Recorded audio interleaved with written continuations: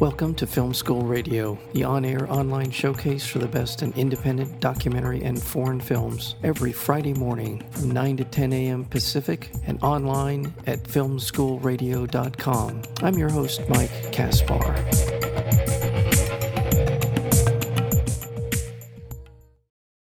Widowed mother Holly is radically tested when her teenage daughter, Betsy, experiences a profound enlightenment and insists that her body no longer belongs to herself, but in service to a higher power. Bound to her newfound faith, Betsy refuses to eat, but loses no weight. In an agonizing dilemma torn between love and fear, Holly is forced to confront the boundaries of her own beliefs. The film is called A Banquet, and we're very fortunate to have with us today the director of the film. That would be Ruth Paxton. Ruth, welcome to Film School Radio. Thank you so much for having me.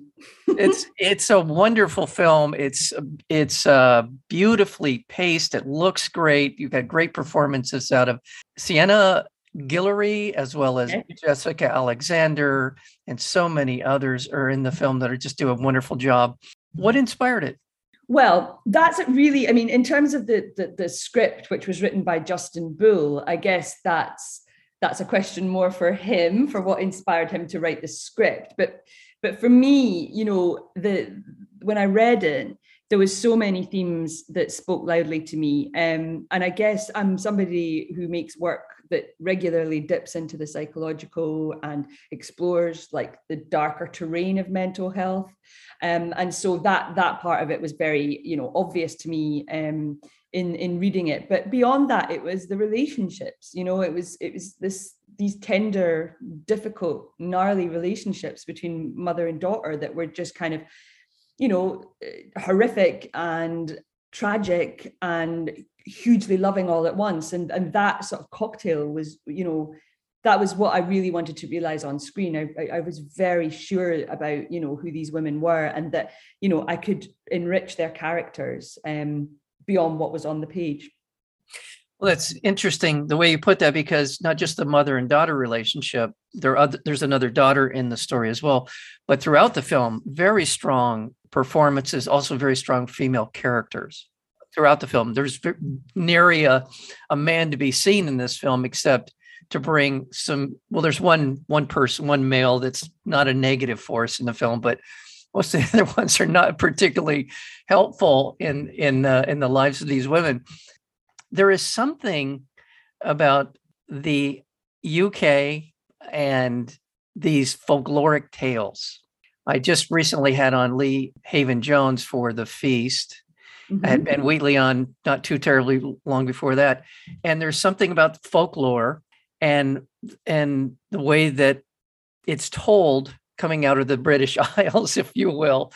What is that connection for you? It feels like that's a strong element in your film, is this tale of the connection between the natural and our lives. Is that what I'm doing? Am I saying that right? I think, I suppose the honest truth is that this film originated in America. So it was set in Boston, Massachusetts, the very first draft. And it was translated for the UK. We kind of brought it here. And that really changed the identity of the family, because it was just a different vibe of the kind of affluence and I guess culture of the family that we wanted that would be living in this London suburb.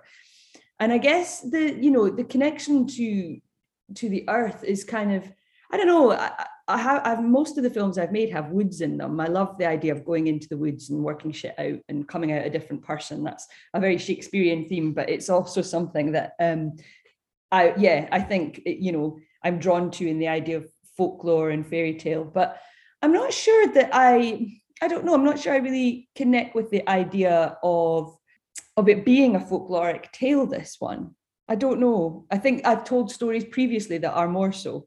Okay. It is a psychological thriller, to be sure.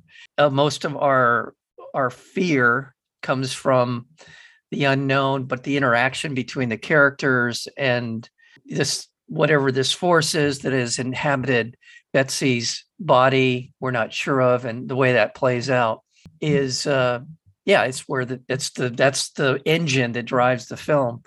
I mentioned to you before we got started that for people who are looking for references, oftentimes people want to know, well, what's the film like? And watching it, it really struck me how much it feels in the spirit of The Shining. And again, the way that you shot it, the pace, the camera work, and the psychological horror that you bring to bear in the story. Let's talk a little bit about that. I'm really excited and flattered that you would make that connection, because because it was a focal reference for me in realizing this film, but also it's one of my favorite films, and it's one of the most scary films I think I've ever seen. And on the surface, I guess there's comparisons to be made in that it's at heart a family drama. It's about a family that spiral in an enclosed space, and I suppose the descent into madness of a particular character, like those things are true of this film. But for me, it's just more about this permeating sense of dread that's present in The Shining. It's such an uncomfortable ride. It's like, I know that the cinematography is all trained towards keeping our attention in the center of the frame, so that we're always on edge about what could be, coming from each side. And that approach to the cinematography is something that was definitely an inspiration to my director of photography and me. I mean, I think, The Shining is an important film to us on, throughout our journey of making work together. But yeah, it's a film about the unknowable. It's a film about like the idea of something, and that's the kind of horror that I like. Really, is really about the fear of the unknown, how you harness the idea of anxiety, how you make people uncomfortable, and how you keep that going throughout the film. I think I'm a person with anxiety. I'm a person with a mood disorder, and I have a difficult relationship with anxiety. And a lot of the work that I've made in the past is about trying to somehow give voice to it, trying to somehow show what it feels like to be in that state of mind, which for me has been the most frightening experiences of my life. I've not seen a horror film to rival the fear of going mad yourself yet. And that's, for me, that's the real kind of horror that I want to sort of, work towards, keep working towards trying to understand, trying to articulate. And that is I think you're identifying something about your film and that idea of the horror being something that's you, that is in fact something unknowable about yourself and your inability to understand or to bring it under control, or those. And I'm also drawn to those kinds of films, those kinds of stories as well. I think there's so much to be learned. Literally, I do think the more we explore that territory and sort of demystify it in some way by telling stories about it, that's our strength as a species, to be able to relate those things back and forth to the point where we can in fact begin to own our own future or our own well-being. Right? Is that a fair way to put it? I couldn't agree more. I really genuinely do, as both an artist and a person. When I was diagnosed, when I was around 30, one of the best ways for me to kind of come to terms with having difficulties with my mental health was to try and better understand it. So, as much as I tried mindfulness, I've tried different kinds of therapy.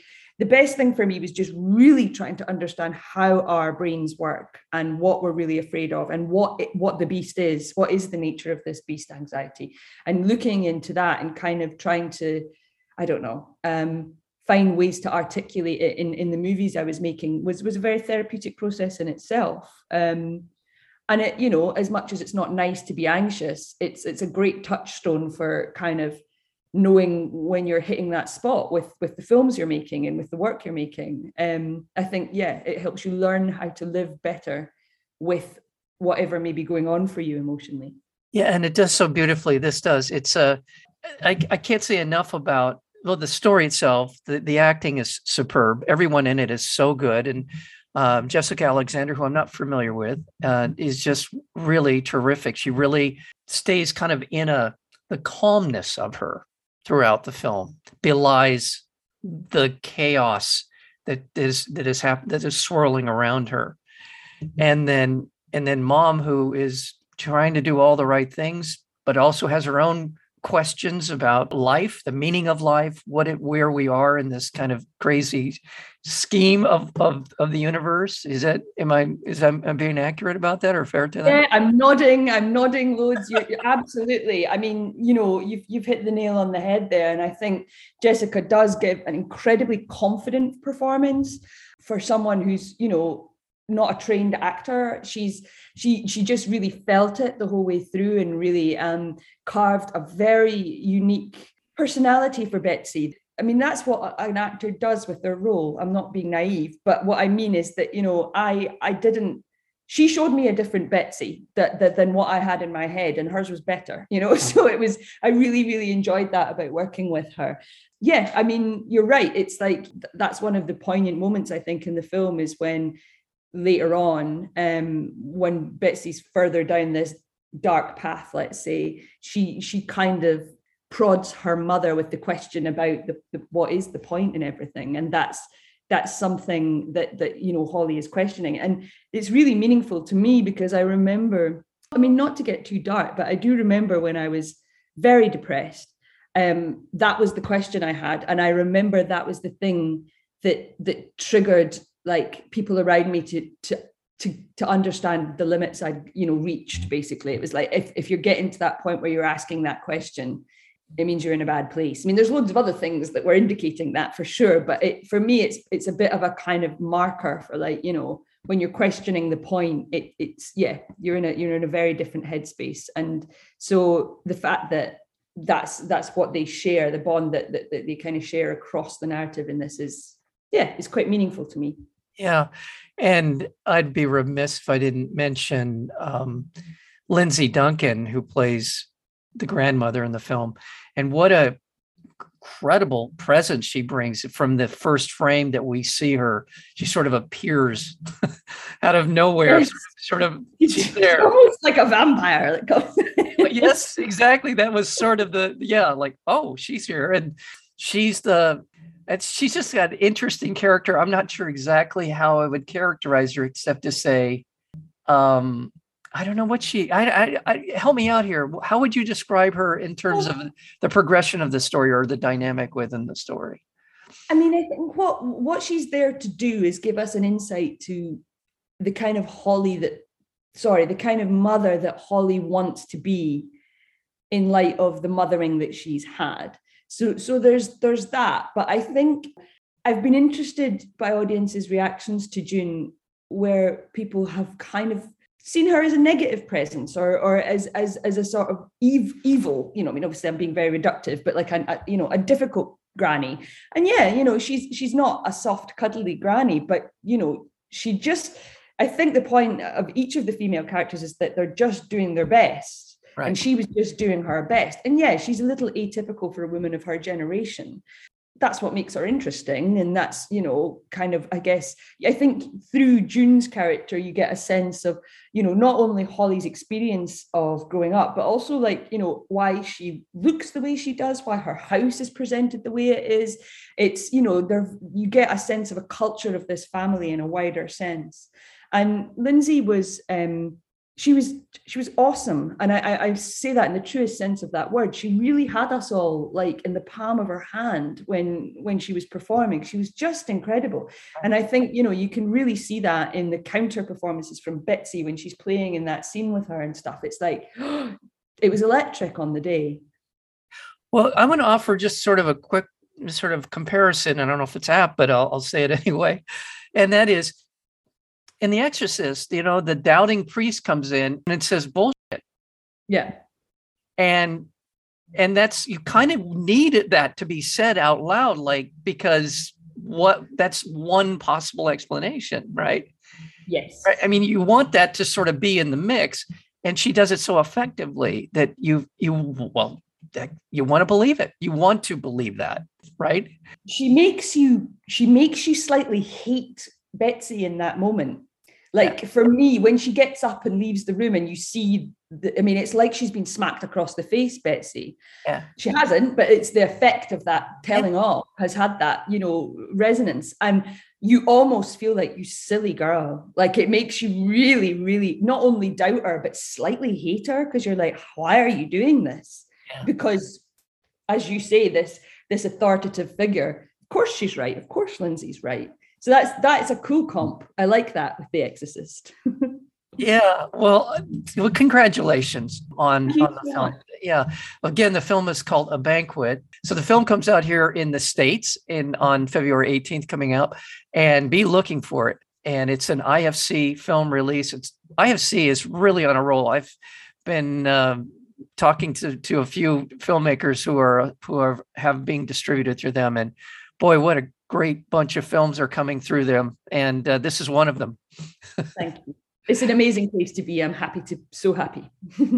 Absolutely. Well, again, the film A Banquet, and we've been joined today by the director, Ruth Paxton. Ruth, all the best. Come back whenever you've got something else. And thank you so much for spending some time with us. Thank you. Thank you very much, Mike. I really appreciate it.